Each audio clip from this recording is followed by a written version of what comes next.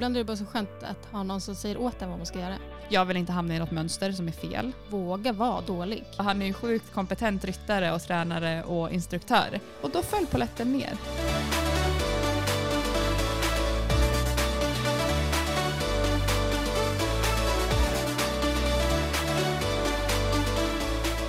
Hej allihopa och välkomna till söndagskaffe med Sofia och Denise. Räcker det nu? Ja, det räcker. Ja. Ska vi inte prova något nytt och bara börja prata? Ta bort det här introt. Jag vet inte, eller? Ja. Det känns konstigt att inte ha intro. Ja, men jag kan lägga på det i efterhand. Förstår du? Ja, hur Vi då? kan prova. Okej. Annars kan vi klippa bort det. Men så kan vi bara fortsätta prata där vi var. Vi är sjukt exalterade att berätta att det här avsnittet är i ett betalt samarbete med Fair Horse Care. Ett svenskt företag med många fina produkter. Och lyssnar ni vidare på det här avsnittet så kommer vi ha ett fint erbjudande från dem som ni kan ta del av. Så häng med! Vi har ju inget att prata om idag. Vi kan prata om kursen. Ja, det är inte det berättat så mycket om. Du var iväg på kurs igår. Det var jag. Jag tycker det var så kul för att det var intressant hur diskussionerna kring varför man inte ville vara, alltså så här, vissa har inte hästar inom träning, fine. Men andra som bara, men mina hästar är inte i formen, de är inte i trim ännu, eller jag har ingenting så som äppneläkt att åka med. Man bara, fast det är väl det som är poängen, att få hjälp med dem som man kanske behöver. Eller att få punkter på hur du kan börja din träning för att börja den rätt. Ja, för att det var inte så många anmälda. Nej, var det det som var grejen, eller? Ja, det och lite så här många som så här, varför de valde att inte anmäla sig. Vilket jag tycker alltså jag åkte visserligen, alltså ingen av mina hästar är i superform, men det spelar ingen roll. Nej. Alltså vi fick ändå jättebra tips. Och som sagt åka med en häst som man är lite så här, nej, jag tycker inte det är jättekul att träna den här hästen. Vad ska jag göra? Ja. Alltså det var inte den mest lovande hästen i stallet, men en fin häst.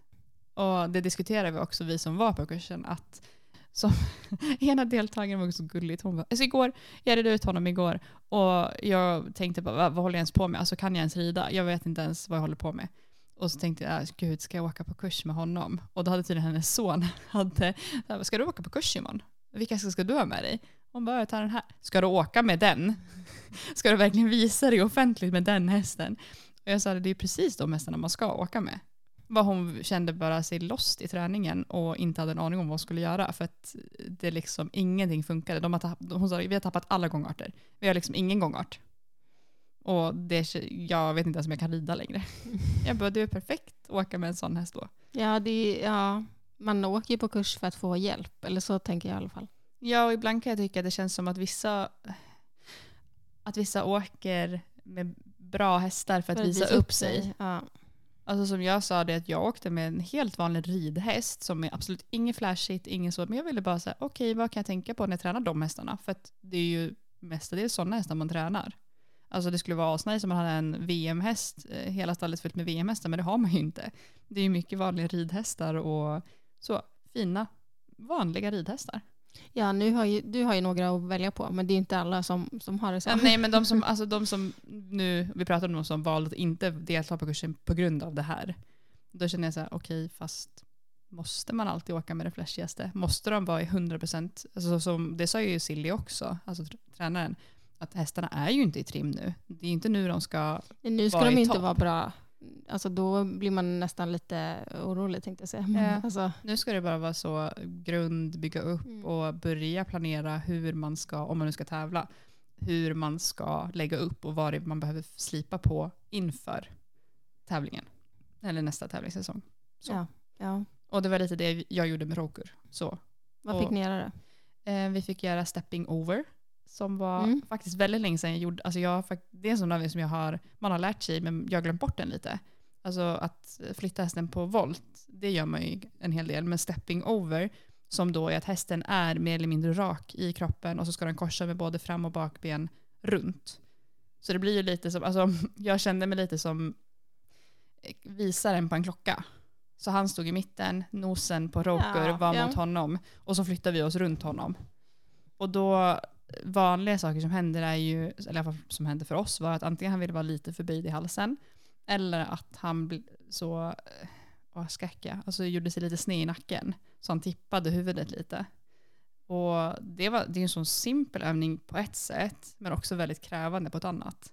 Så det gjorde vi först, så stepping over, och låta honom flyta fram i tölt. Utifrån övningen, eller? Ja, utifrån övningen. Och så gjorde vi samma övning, alltså stepping over, den övningen, och flytta honom ut på en större volt upp i trav. Så vi separerar lite, för att han är lite bekväm är kanske inte rätt ord, men han har väldigt lätt för att gripa i tölten från alla lägen. Så vi gjorde det väldigt tydligt att den här övningen är förberedelse för trav, den här övningen är förberedelse för tölt.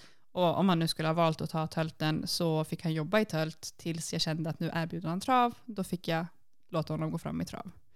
Och det var bara skön känsla att känna hur mycket mer bakbensaktivitet jag fick. Och att han blev rund och kort. Alltså det blev så en mer koncentrerad liten massa under mig istället för en väldigt lång häst som jag är van att ha.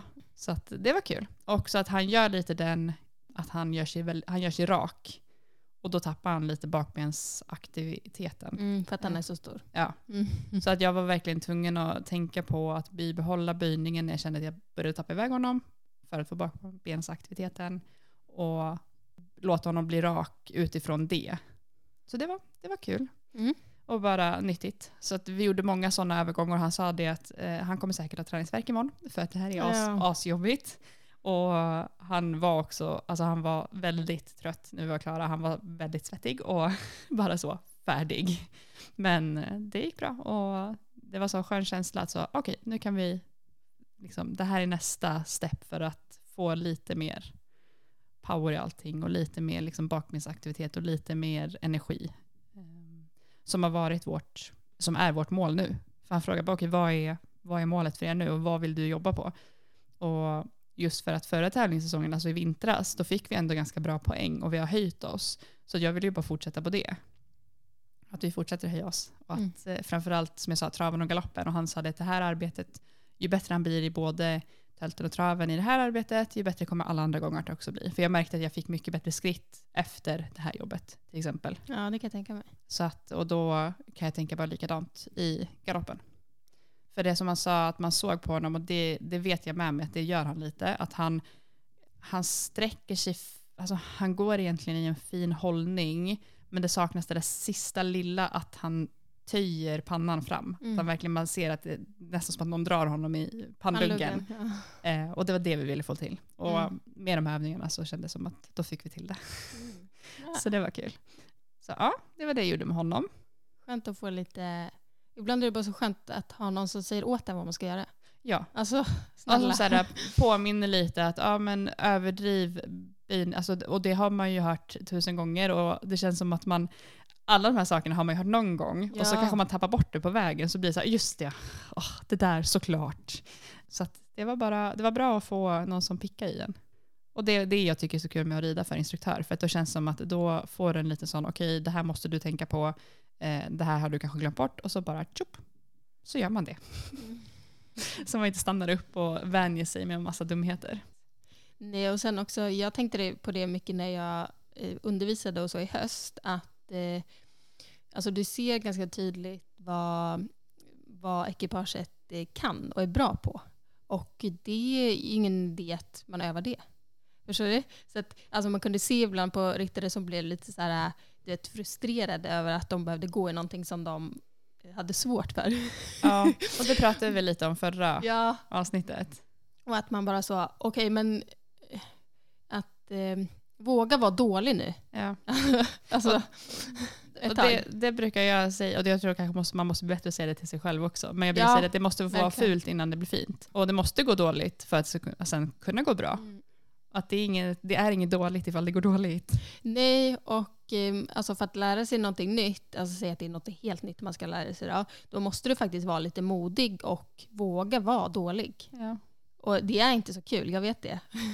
Vi vet det båda två. Ja, men att annars så händer det ingenting. Nej, och det är väl som det är, vad säger man, talesättet som säger det, att den som aldrig har misslyckats har heller aldrig provat något nytt. Nej. Och det tycker jag att det gör att man ändrar lite, vad ska man säga, hur man ser på misslyckanden. För misslyckanden är egentligen inte någonting dåligt. Nej. Ja, det var ju lite som jag tror att du sa i förra avsnittet. Att... vad sa du för någonting? Ja, vad sa jag för någonting? Vad tänker du på nu, Sofia?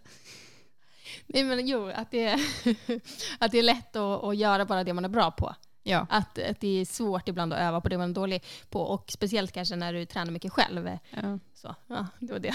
Det var det. Jo, men precis. Och att det måste man passa sig för lite grann. Och det är väl det som kanske är lätt då när om man tränar mycket själv. Eller att det dröjer ett tag innan du träffar en tränare eller sådär. Att det är svårt att ha den disciplinen på sig själv. Ja, det krävs disciplin.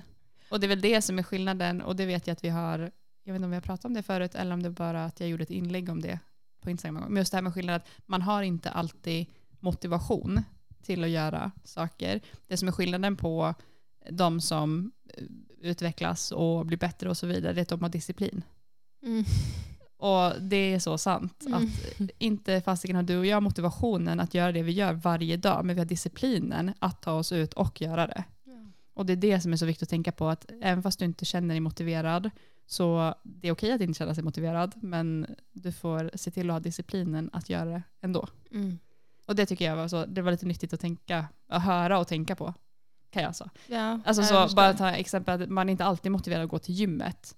Men för att du har bestämt att jag ska gymma sig 3 gånger i veckan, då går du till gymmet den där på onsdagen för att du har faktiskt bestämt att du ska göra det, även fast du inte känner dig motiverad. Nej, och det är det som är lättare då, kanske som du säger, ha en bestämd tid eller att man ska gå till ett visst pass eller att du har en träningskompis att träna med till exempel. För då är det större risk att du dyker upp. Ja, och lite så som egentligen förra avsnittet när vi sa det, att om man sätter upp ett mål, eller att nu när jag inte har motivationen att träna lika mycket, då ska jag i alla fall ha disciplinen att ta tag i att lära min häst halsbandet, som jag annars så släpper lite när det är grönt gräs och solen skiner och det är kul att tölta i full fart ute. Alltså lite så. Ja. Och att tänka att även fast man inte har motivation så får man se till att sätta disciplin. Lättare sagt än gjort. Hårt. Ja. Men du åkte med Rokur. Ja. Och när tog du in han på stall?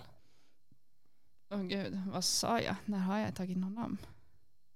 Någon gång i slutet på september.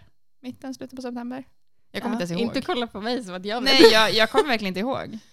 Någon gång i mitten eller slutet på september tror jag. Han kom in. Ja, men säg att då har han varit igång en månad då. Ja, någonting sånt. Och ganska lätt, alltså mycket markarbete, lite lätt uteritter med antingen hilltraining, alltså rida skritt och galopp i backe, eller bara stå på surefootplatsen, helt ärligt. Så han är ju inte jättetrim, men jag känner ju absolut att han har ju kvar ganska bra grundkondition från turerna. Att även om han har lagt på sig lite på sin paus så är han fortfarande ganska så OK grundkondition. Så det känns inte som att jag börjar på nytt på så sätt. Nej. Vilket är skönt. För jag tog in mina 2 ston nu för 2 veckor sedan. Nu vet jag inte när det här avsnittet kommer ut. Men när vi sitter och pratar så har de i alla fall varit inne i 2 veckor. Och jag tänkte... Ja, det här kommer ut om 2 veckor. Ja. Inte nästa vecka, men då nästa vecka. Precis. Ja. Men oavsett då, så spelar det ingen roll. Men jag skriver ju ner varje gång alltså när jag har tränat. Det gör ju du också. För att vi har så många hästar att träna. Men att det kanske kan vara... Ska jag läsa upp vad det är jag har gjort de här 2 veckorna? Ja, så folk kan tycka det är kul. Ja, eller? Absolut. Och första veckan de kom in då var de båda, alltså hade inga skor. Så att de skoddes på fredagen första veckan. Liksom. Första 2 dagarna så jobbade de båda bara med alltså repgrimma och rep. Och nu så har jag en del, alltså precis som du också, ganska mycket unghästar. Så att man har lite så det här markarbetet bara i sig. Ja. Så att jag gjorde mycket sånt. Ja. Och just för att man är mycket i det så blir det att man inspireras av det kanske och tar det till de äldre hästarna också. Ja, jag gjorde mycket det. Alltså ofta så då har jag bara rep och repgrimma och men du vet, man flyttar bakdelen, man flyttar framdelen, man går fram och man stoppar och man backar och egentligen det. Typ lite övergångar i longering, inte så mycket mer än det första dagarna. Och sen så skoddes de på fredagen och då var jag tvungen att rida.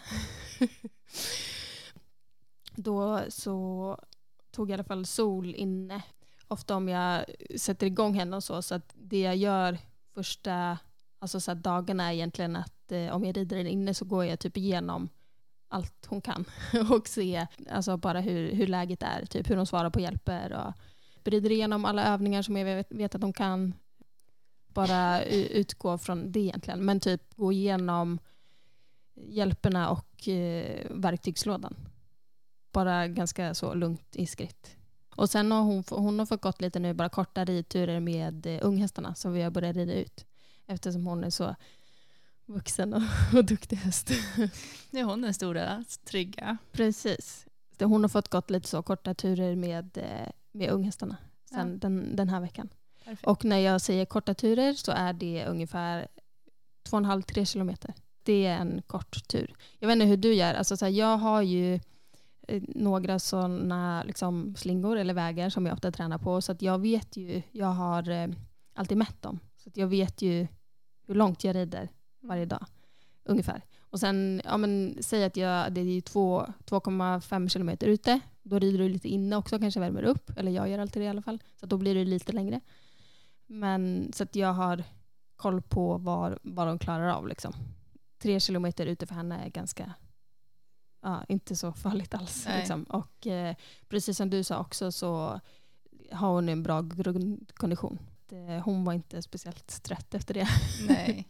Och det är också ganska så skönt för henne, för det är ju lite som att börja jogga för oss. Alltså det är ju inte som att hon har ridit på och verkligen så sprängt sig, utan hon har ju joggat. Och det är egentligen det bästa sättet att komma igång. Att bara så, alltså samtalstempo fart eller samtalstempo travfart.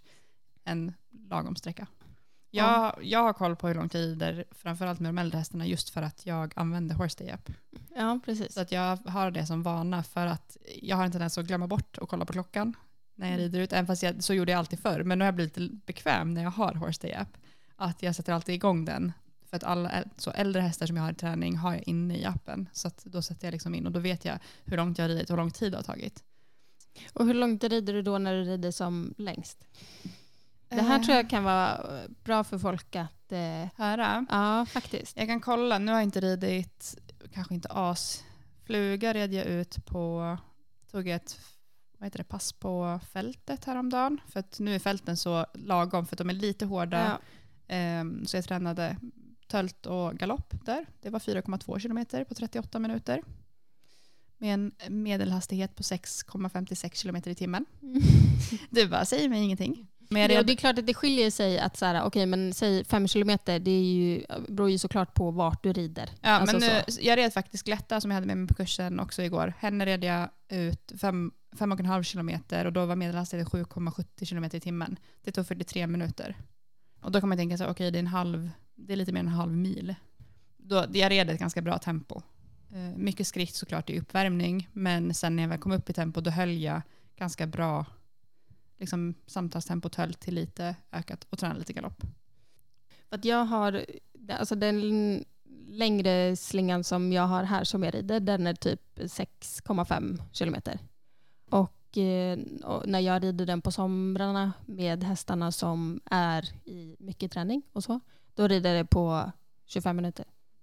Alltså jag red nästan, ser jag här med fluga, för att det är ju rak väg fram och tillbaka.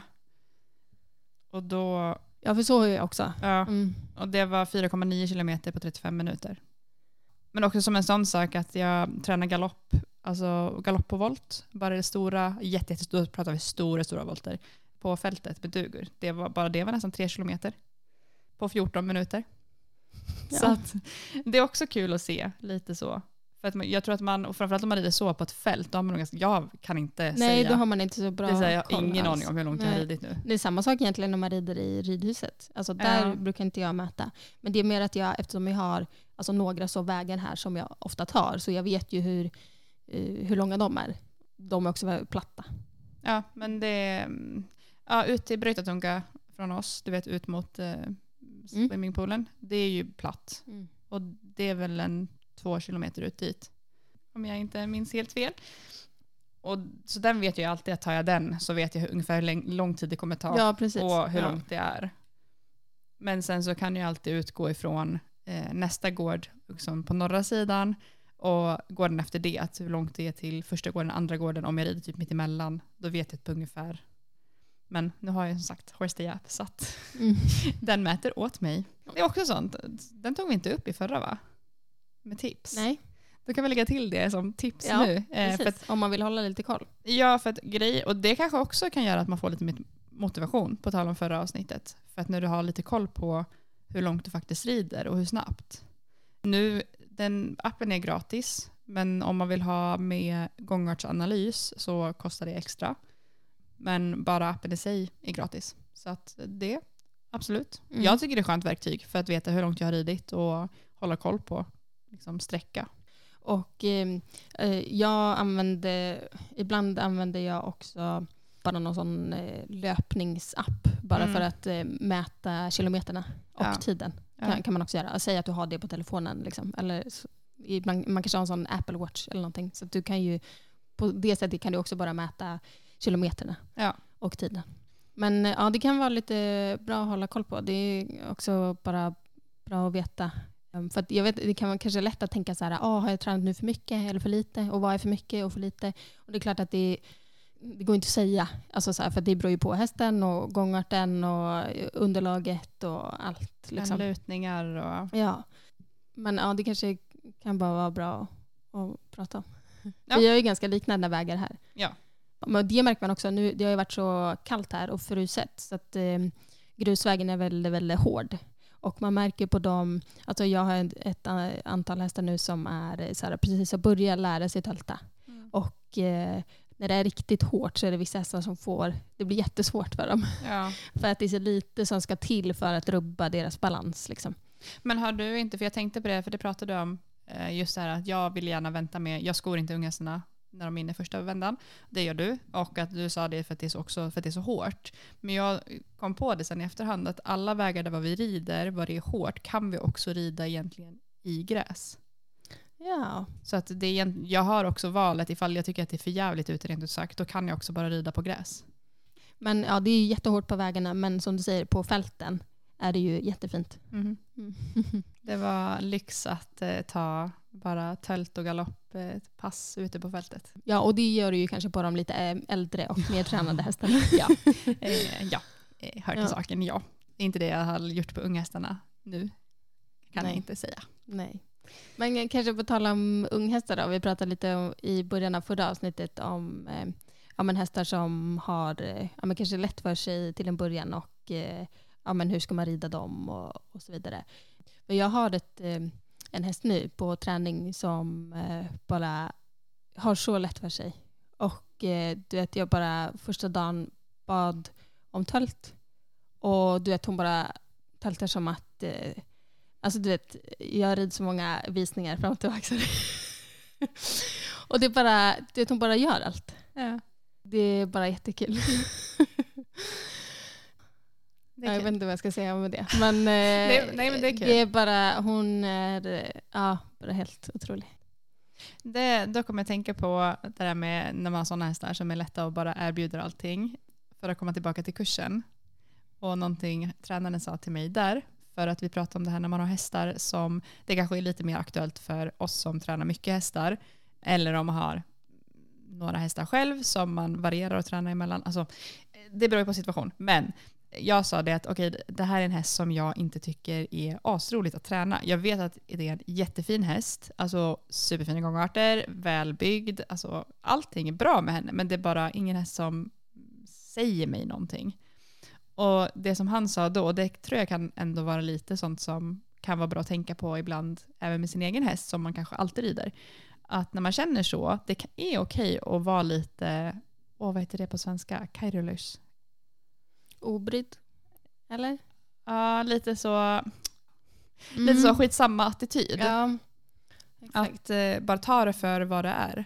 Ja, kairulus, alltså nonchalant. Ja, nonchalant. Ja. Fast, det är inte helt rätt översättning. Men lite. Jo, men lite, som du säger, att man bryr sig lite mindre. Ja, lite så skitsamma attityd. Ja. Man rider på.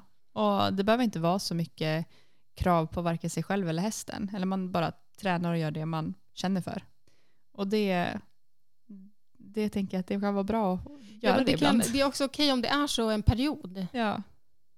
Så. Och sen det är ju inte, alltså såklart om du hela tiden går och känner att du inte bryr dig om hästen blir bättre eller inte, då kanske man ska börja fundera att tycker jag det här är roligt längre, behöver jag sälja hästen? Men är det alltså en period, det är bara helt okej. Men det var bara så skönt att höra det, och också att han sa det själv att han hade haft 5 hästar på träning och det var 3 stycken som var jättelovande och 2 som var så här meh. Och den hästen tyckte minst om, han red den och tränade den såklart och liksom så, men kanske inte satte samma fokus och mål på den hästen som man gjorde på dem som man hade jättemycket tro på. Och sen så den hästen som man hade liksom tyckt om minst blev den bästa, för att han hade ridit den lite så bara nonchalant, alltså tränat den lite nonchalant och bara tagit för vad det var. Ja, kanske inte liksom lagt lika mycket av sin egen energi på den. Nej, och kanske inte satt så mycket press. Jag tror den också, att inte pressa. För att bara så, ja, träna den, men det är inte den som får allt mitt fokus. Och så blev det den bästa. Ja. Så att det ibland, ja. Men du kanske ska berätta vem du red för? Jag ser alltid Laurus, jag kommer aldrig ihåg vilken son, är han Laurusson? Gudmundsson. Ja, jag red för Sigvaldi Laurus Gudmundsson. Som då, han var väl årets ridlärare förra året. Ja, jag tror förra året eller året innan det. Jag kommer inte ihåg. Här på Island. Och han är ju jätteduktig. Han har gått på hållar och han har undervisat på hållar.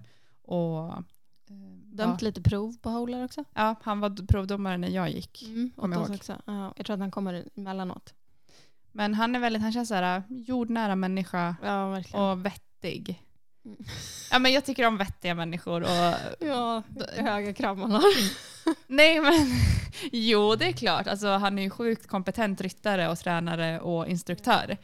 Men just där att han är jordnära, det känns som att det är... Jo, men jag tror att han, alltså det är väl säkert också därför att han har blivit vald, alltså årets ridlärare, just för jag tror att han har lätt att nå fram till många olika personer. Ja. Just därför, kan jag tänka mig. Helt klart. Och det är inte alltid, det känns inte som att det måste vara jättekomplicerade lösningar, utan det är ganska lätta lösningar och enkla medel som man kommer med. Ja, det är så det ska vara. Ja, är det. Det var, jag red för honom också förra året. Det gjorde jag också. Ja, jag var rädd för honom både. Ja, men nu var inte jag med den här gången. Men jag vet inte, vad tycker du om honom? Ja, bara ni håller med. Alltså det är alltid lite sådär när man träffar någon för första gången att nu, jag red ju bara alltså en dag från förra året. Eller? Ja. Ja, jo, det var bara en dag förra året. Exakt. Ja, det blir också lite att man sådär bara känner av varandra. Alltså säkert från Hemsida och alltså en själv också, att man så kollar läget lite hur han är som instruktör. För det kan vara väldigt stor skillnad. Ja, men bara hur de instruerar och hur mycket de vill lägga sig i och inte.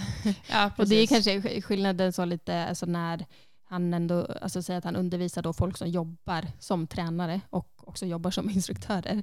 Hur mycket man lägger sig i. Eller om man bara nästan låter dem träna och att man kommer in emellanåt liksom. Men det tycker jag kändes så skönt med honom, att det känns som att han gör den som en jämlike. Jag förstår vad jag menar. Det känns mer som att träna med en... jag tycker det är på ett positivt sätt. Det känns som att man kan bolla idéer med någon som... Ja, också att han är öppen för vad eleven då har att säga. Ja, precis. Och det var liksom så skönt. Det kändes som ett träningspass med en kompis lite grann. Även fast han är alltså instruktör och så. Och jag bär sjukt mycket respekt för honom. Men du vet, det kändes inte som att jag är där nere och han är där uppe och det var liksom mycket skillnad på oss, utan det var mer som okej, jag tänker så här och han delar med sig av sina erfarenheter, och så var det bara ett skönt samtal hela tiden. Och så kunde han, som du säger, att väldigt så duktig på när han lägger sig och när inte, utan han såg att där fattade hon att det var bra. Han bara, där kände du det. Jag bara, ja. Och du vet, jag sa också högt, där bra, duktig liksom. Så han bara, precis det där vi letar efter. Ja. Så att det var bara så. Det tycker jag är skönt när det blir som man tar in en duktig som man kan bara få bolla idéer med. Ja, för det tror jag väl också är viktigt för, alltså speciellt kanske för oss då som, alltså att vi, jag vet inte, man kanske tänker på ett annat sätt, och sen om man har kommit lite längre i sin ridning och har alltså tränat i många år, så blir det också att man har sitt eget system, och alltså som då instruktör som kommer in kanske inte att känna jättebra, tycker jag då kanske ska anpassa sig lite efter det. Förstår vad jag menar? Så att man inte, det kan också bli förvirrande för mig om jag kommer att rida för någon som säger åt mig att göra på ett helt annat sätt. Men jag och den här hästen har gjort på det här sättet under många, många år. Förstår vad jag menar? Ja, och där är en fin balans mellan att då okej ifall det är ett helt annat sätt. För ibland kan alltså i vissa lägen behöver man få lite så 360 att det är liksom helt annorlunda. Och så får man bara välja, är det någonting jag tror på och vill liksom få in i min träning? Eller känns det som att det är ingenting jag vill ta åt mig för att det liksom absolut passar inte mitt system. Och där känns det som att det beror mycket på instruktörer. Ja, verkligen. Men jag har i alla fall sällan träffat på sådana instruktörer som det känns som att allting jag tror på, de står för någonting helt annat. Ja, nej. Men det är kanske skillnad. Ja, jag vet inte. Men det kanske också kan vara en sån sak ifall man börjar, och det tycker jag man hör en del när man undervisar folk. Att bara, men jag tränar för den här instruktören och han sa precis tvärtom. Och jag vet inte, vem ska jag lyssna på? Ja. Och där är alltid svårt, för att det där handlar ju om lite, okej, vad är det de har sagt? Säg, om vi ska ta svart på vit sak, bara för att jag pratar mycket med min kompis om det i Österrike. Hon har en tjej som tränar häst och rider med inspänningstyglar. Och longerar med inspänningstyglar. Och de hade den diskussionen för att min kompis då, hon säger nej, alltså använd inte det, lär hästen att bygga sig upp utan dem, för att det hjälper den inte. Och där kan det ju vara att har hon då rider för instruktör som säljer den inspänningstyglar. Och det är klart, för hon tycker, men nu har jag ridit honom på inspänningstyglar, han är så mycket bättre. Ja, fast din häst har inga ryggmuskler och liksom, den har ingen uppbyggning. Men okej att den blir mjukare inom situationstecken i halsen för att den har gått med inspänningstyglar, för att den har tvingats i en huvudposition. Och då kanske du har en annan instruktör som säger skippa inspänningstyglarna, jobba så här, men det kommer ta längre tid. Om hon rider med inspänningstyglar ett pass, då kommer hästen ge upp och bara krulla sig, och det tycker hon är att hästen är mjuk och eftergiven, medan det kommer ta längre tid med den instruktören som säger fast gör så här. Ja, men jag tror att det är viktigt då för den instruktören som säger att nej, jag tycker inte att det är en bra idé för att. Ja. För du måste kunna förklara varför. Ja, men och det var det som var intressant med den här tjejen då, för att då min kompis hänvisade till forskning. Och då sa den här tjejen, men det är din åsikt. Och så, nej, det är inte min åsikt. Det är forskning. Och det var det egentligen ämnet handlade om för oss två. Att så här, okej, men hur är det egentligen när det finns bevisat material? Alltså det är bevisat med forskning. Och någons vad man tycker. Liksom hur man skiljer på det. Och jag vet inte hur vi kom in på det här. Och egentligen så, det var jag ville ha sagt med det. Men lite så, där är det klart att har man två tränare sig helt olika saker. Och man själv inte kanske vet tillräckligt mycket. Men då kanske det kan löna sig att läsa. Alltså se vad det finns. Finns det material som backar upp vad den här instruktören säger? Eller har jag fått en förklaring till liksom, vad ska jag göra? Hur ska jag göra? Och varför ska jag göra? Eller har jag bara fått göra här? Ja, jag tror att det är väldigt viktigt som instruktör att man har alltid ett ansvar att förklara varför. För att annars kan det också bli någon typ av liksom, alltså pajkastning tränare emellan. Ja. Alltså, om man inte tänker på det här exemplet. Alltså det kan vara allmänt bara så här lite lättare grejer också. Att så här, nej men så skulle jag aldrig göra. Och det kanske inte skulle göra. Men förklara då varför. Och varför tror du att det är bättre för just det här ekipaget? Jag tycker bara att man har ett ganska så här stort ansvar i det. För att det är lätt att man bara förkasta alltså andra tränare. Och fast det liksom tycker jag, och samma där, att det har ju vi som instruktörer väldigt stort ansvar. Alltså det är väldigt stort ansvar. För att jag vet det, jag tycker bara det är jättebra att folk rider för olika instruktörer. För att du kan få så mycket olika verktyg. Och det kan vara att någonting jag förklarat för dig har inte fastnat. Men så kommer Sofia och säger det på lite annorlunda sätt. Och då bara, yes, där. Ja. Och också ifall det är folk som säger att min instruktör, han säger gör så här eller hon säger gör så här. Och det är någonting jag innerst inne absolut inte står för. Jag skulle aldrig kasta skit på den tränaren. Det är det jag menar. Det är mer så här, okej, han väljer göra så. Jag däremot med den kunskapen jag har hittills och det jag har läst kanske med forskning, alltså så, då har jag valt att göra så här istället. För att ja. Men att som du säger, det får inte bli pajkastning. Nej. Och det kan jag bli förvånad över, och det vet jag att vi har diskuterat sinsemellan med instruktörer. Så om du rider för mig så får du inte rida för någon annan instruktör. Eller att det finns så här, du vet, ultimatum. Det tycker jag är när det börjar bli ultimatum för en elev med en tränare. Då ska man börja fundera på vad den här tränaren egentligen står för. Helt ärligt. Den dagen jag kommer och ger mina elever ett ultimatum, då kan ni bara säga tack och hej, snälla. Då har jag fått en knäpp i huvudet. Jag tycker inte att det finns ingen som är så här. Det finns ingen som är så bra och så mycket Gud att de kan säga att rider du för mig så kan du inte rida för någon annan. För jag tänker att är man så bra som man sägs vara, då borde du förstå. Då borde du vara öppen för att eleven provar andra instruktörer. Ja, och till och med att det kan vara så här en period där eleven kanske inte ens behöver ta hjälp. För att det kan också vara perioder där du behöver lösa saker på egen hand. För att du behöver hitta din egen känsla. Och för att jag vill inte att mina elever ska behöva vara beroende av mig som instruktör. Som att men när Sofia står i mitten av paddocken, då går allt bra. Ja. Men när jag rider själv, då funkar ingenting. Varför är det så? Det är liksom absolut inte så man vill ha det. Nej, man vill ju att eleverna ska bli självständiga och få en känsla för det vi försöker förmedla. Så pass bra känsla att de kan göra det när de är själva. Ja, det är det som är tanken. Och sen är det ju så som när vi åker på kurser, och liksom det är för att dels se till att vi inte har hamnat i något mönster, eller jag kan prata för mig själv i alla fall, att jag vill inte hamna i något mönster som är fel, eller som kanske jag inte ser själv. Och för att man får alltid så på, som är nu, att stepping over, det var en övning jag helt hade glömt bort. Så man frågar, har du hört om den? Jag bara, ja. Alltså, broder, vi har lärt oss det i skolan. Och nu vet hur man gör och liksom så. Jag bara, ja. Jag kan bara erkänna att jag inte gjort den på jättelänge. Det har bara, vissa övningar bara flyger förbi lite grann. Verkligen. Så det är bra att få påminnelse. Ja. Och ibland jag kan också inse att, men kanske också som i den här podden då, typ att ibland så glömmer man ju bort att folk lyssnar på oss. Och den här podden är kanske lite annorlunda, men också som instruktör att faktiskt allt som du säger, alltså folk lyssnar på det. Ja. Man måste jag har också jättemycket ansvar. Ja, precis. För att jag kan få elever som jag får igen efter 1 år och de säger, men det här som vi gjorde förra gången, det har funkat så bra. Och jag bara, oj. Eller sådär, men det här som jag har sett dig i det här klippet och då sa du det här. Ja. Och jag bara, aha. Alltså förstår du att man måste också tänka, alltså det är viktigt, det man säger kan faktiskt spela stor roll. Ja. Det är mycket med. Säga något. Nej, men det är mycket så. Nu kommer vi in lite på det här med undervisning och instruktör och sånt. Men jag kan bli så, precis som jag kan bli helt, inte fascinerad, det är inte rätt ord, men förskräckt vad det finns för utrustning idag. Så kan jag bli förskräckt när jag hör historier från ryttare om instruktörer.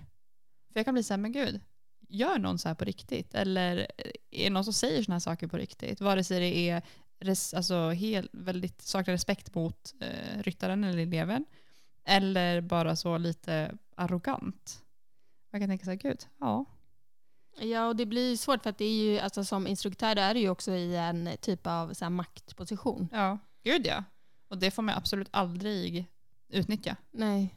Och ja, det är också en sån sak som en av de ungdomarna som rider för mig i Borgarnäs, hon sa nu, för jag undervisade henne privat här förra veckan. Och hon sa att jag är så glad att jag gick på den, att jag anmälde mig på den kursen för dig första året. För det var väldigt nära att jag inte skulle göra det. Och jag bara, varför då? Varför vill du inte? Hon bara, nej, men för jag kände inte dig. Jag bara, nej, ja, jag vet. Och jag bara, okej. Hon bara, nej, men jag vågade typ inte. För jag visste liksom inte vem du var och hur det skulle vara. Och så här, du var jätteduktig, du är så här, duktig från hållar och bla bla bla. Och jag bara, men jag är bara som vilken annan människa som helst. Och hon sa, jag är så glad att jag har gjort det. Och så tänker jag, men gud, undrar hur många som känner så.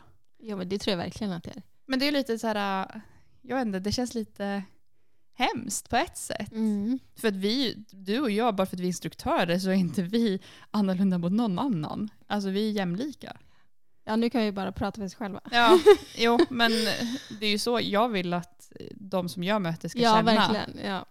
Och det ska inte vara det här med att sätta upp någon på en pedestal. Nej. Och det känner jag lite, det som jag tycker är skönt med till exempel då att rida för Silly, att det känns som en jämlike och det känns som någon som, det är ömsesidig respekt och jag har liksom respekt för honom, jag är inte rädd för honom för att jag sätter inte upp honom på en pedestal.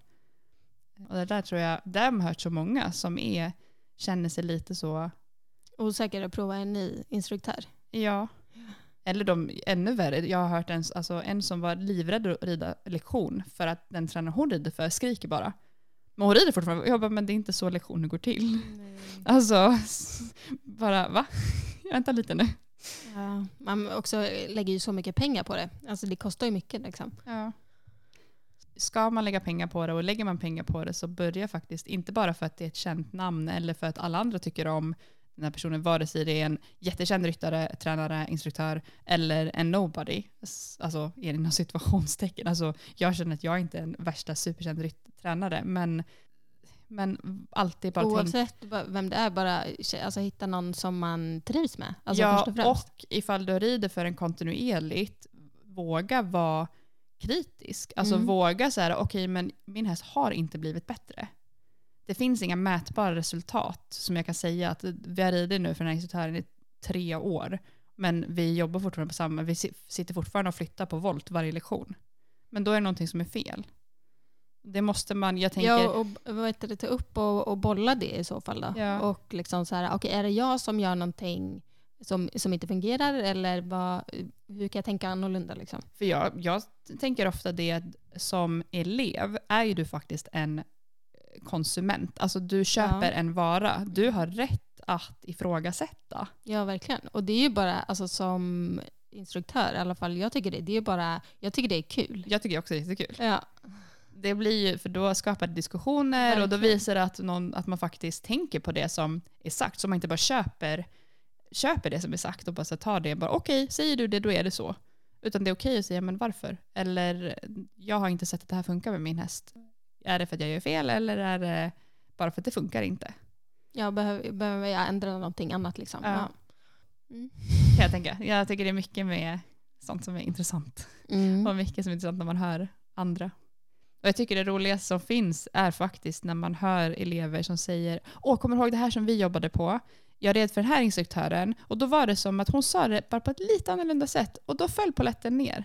Och det tycker jag är jättekul. Ja. Alltså för det är det som är min största ambition med att undervisa, det är att folk ska lyckas med sina hästar. Ja. Vare sig det är jag som tar dem till den punkten just idag eller om jag har hjälpt dem en bit på vägen. Det är alltså sak samma. Ja. Bara ni lyckas med er häst och ni gillar det ni gör. Och jag vet att många gånger vissa kan säga, så jag känner så Lili som säger det här för att de skickade bara, min häst gjorde det här, vi klarar av det här idag. Alltså jag lovar, jag sitter på andra sidan och gläds precis alltså det känns som min vinst. Mina elevers vinster, det känns lika mycket som min vinst som deras vinst. För jag vet hur det känns när man kommer igenom saker. Så att jag gläds verkligen 100%. Ja, det är bara jättekul om man vill dela med sig liksom. Precis. Så att det, nej. Det är, alltså, så får ju vi feedback på det jobbet som vi gör liksom. Ja. Gud ja. Och som sagt, vare sig det är exakt de orden vi sa eller den övningen vi gav. Men man har ju alltid varit en liten del på vägen. Och det är det som är roligt. Och det är som är en heder med att vara instruktör. Att vi får ta del av någons resa. Kan jag tycka. Att man väljer att låta mig vara del av resan med sin häst. Faktiskt. Fint. Ja, men det är fint. Den här delen av podden är i ett betalt samarbete med Fair Horse Care. Yes. Som vi är jätteglada för. Absolut. Och det är jättekul att vi har fått prova deras produkter. För att, som vi pratade om, att det är ett svenskt företag. Det är 100% naturliga ingredienser. Och det är produkter som alla hästägare använder sig av och uppskattar. Och vi har ju fått prova några olika produkter som de är deras bästsäljare. Så att det är man- och svansspray. Det är hovolja. Det är någonting som heter survival balm. Vad bra min engelska är. Och deras shampoo. Och det är ett shampoo. Ja, precis. Och det är ju sådana alltså väldigt så basic grejer som man ofta har i stallet och som man använder. Så det har varit riktigt kul och tacksamt att få prova det. Och som vi diskuterar sinsemellan, att det som vi tycker också säga om att det är väldigt stilrena produkter. Ja, det var det första jag sa. Ja. Att jag älskade förpackningarna. Det är snyggt i stallet. Ja, det älskar jag. När jag öppnade det här balsamet. Jag använder det mycket på, alltså i mungiporna på hästarna. Ofta innan jag sätter på bettet. Men det första jag gjorde var att prova det på mig själv. Ja. Så det funkar också. Ja, och det känns ju alltid bra. Alltså känner man att man är bekväm med att sätta det på sig själv, då känner man att man är bekväm med att sätta det på hästen. Och de har ju erbjudanden nu till julen. Så om man vill passa på och köpa någon typ av julklapp. Det är perfekt, vi sa det, perfekta julklappen till sig själv eller till sin stallkompis eller fodervärd eller vem som helst runt omkring en som har häst. Speciellt den här sprayen då, den kommer man använda och sånt tar slut. Så att du blir, alltså oavsett om du har den redan så kommer du använda upp den. Och du blir alltid glad om du får det. Det är så här tacksamt att få. Verkligen. En present som alla hästägare uppskattar. Ja, gud ja. Så berätta erbjudandet nu då. Så här då, från 1 till 20 december så har de 15% på deras hemsida om man vill klicka hem någonting. Och då så måste du beställa innan då 20 december för att få hem det innan jul. Och det är ganska schysst ju. Det är 4 dagar före jul. Precis. Så att är du ute i sista stunden som vi alla känner igen och behöver hitta den perfekta presenten till din stallkompis så kan du gå in där. Och då kan ni klicka i Fair jul 15 när ni checkar ut då i kassan. Och det lägger vi bara också upp på vår Instagram-story.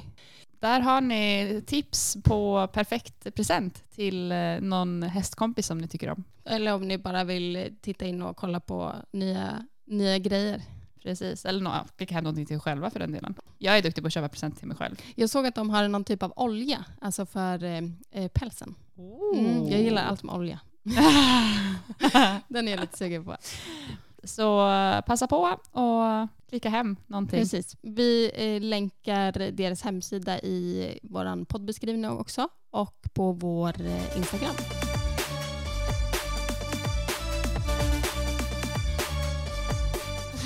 Är du med på det ämnet? Det blir väldigt mycket instruktör och ja, men det är kul. Vi kanske inte har pratat så mycket om det. Jag vet, nej har vi inte. Kanske inte. Det bara kändes som att det passar sig bra nu. Men vi kan prata om Roker. Okej. Ja. Du bara, ja. Nej, men för att han är ju väldigt så här, stor och mycket häst. Ja. Och många sådana hästar kan ha lite så här, segt rörelsemönster. Förstår du vad jag menar? Ja. Dock, jag har ju ridit han. Jag upplever inte han riktigt så. Men han är ju ändå den typ av häst. Ja. Jag gillar till exempel hästar med ganska kvickt steg. Alltså om man har en häst som har lite så långsamt rörelsemönster, hur kan man träna upp det? Förstår du vad jag menar? Nej, men jag har tänkt på det här senaste dagarna. $1 million question. Alltså, det är precis som du säger. Alltså nummer 1, okej, det är klart att det är genetiskt hur de är. Ja. Men hur man kan liksom... Alltså det är ju saker jag måste tänka på i träningen hela tiden med honom. Det var därför jag tänkte fråga det. Ja, för det diskuterade vi också igår med Silly. Men det är ju dels se till att han svarar hjälperna lätt. Alltså jag får ju absolut inte bli seg i mina hjälper. Och mycket övergångar har vi gjort. Och det har ju fått ta sin tid. Alltså jag menar, han är 11, blir 12. Det är ju nu han börjar bli riktigt, riktigt stark och stabil. Men vi håller fortfarande på med det här. Dels så att se till att han inte blir för rak. För då tappar jag lite bakbensaktivitet. Det är så himla många faktorer som spelar roll. Men när andra som har provat honom, som de flesta säger samma sak. Det ser så mycket enklare ut när du gör, för du gör ingenting. Du sitter ju bara där. Jag bara, nej, jag jobbar. Det är inte, man åker inte på en räkmacka på den där hästen, kan jag säga. Man måste jobba för att han är stor, han har mycket steg. Och du måste kunna sätta in i honom att okej, det är det här som gäller och att han ska vilja göra det. Sen är det beroende på vem som sitter på honom och hur man gör, hur mycket man måste påminna honom. Men jag håller med, jag har mycket lättare för hästar som är kvicka och explosiva i sig själva än hans typ av häst. Men nu... Jag vet inte vad man säger på svenska, men på isländska så pratar de om skrevtidni. Ja, det är frekvens. Stegfrekvens. Stegfrekvens. Och det är egentligen det som jag menar. Alltså när jag pratar om att hästen är kvick i steget. Att den har då en hög stegfrekvens. Ja, och där är ju frågan, man får inte blanda ihop att frekvensen får inte påverka längden. Nej. Alltså jag måste ju få att han blir mer kvick i bakbenen utan att han kortar steget egentligen.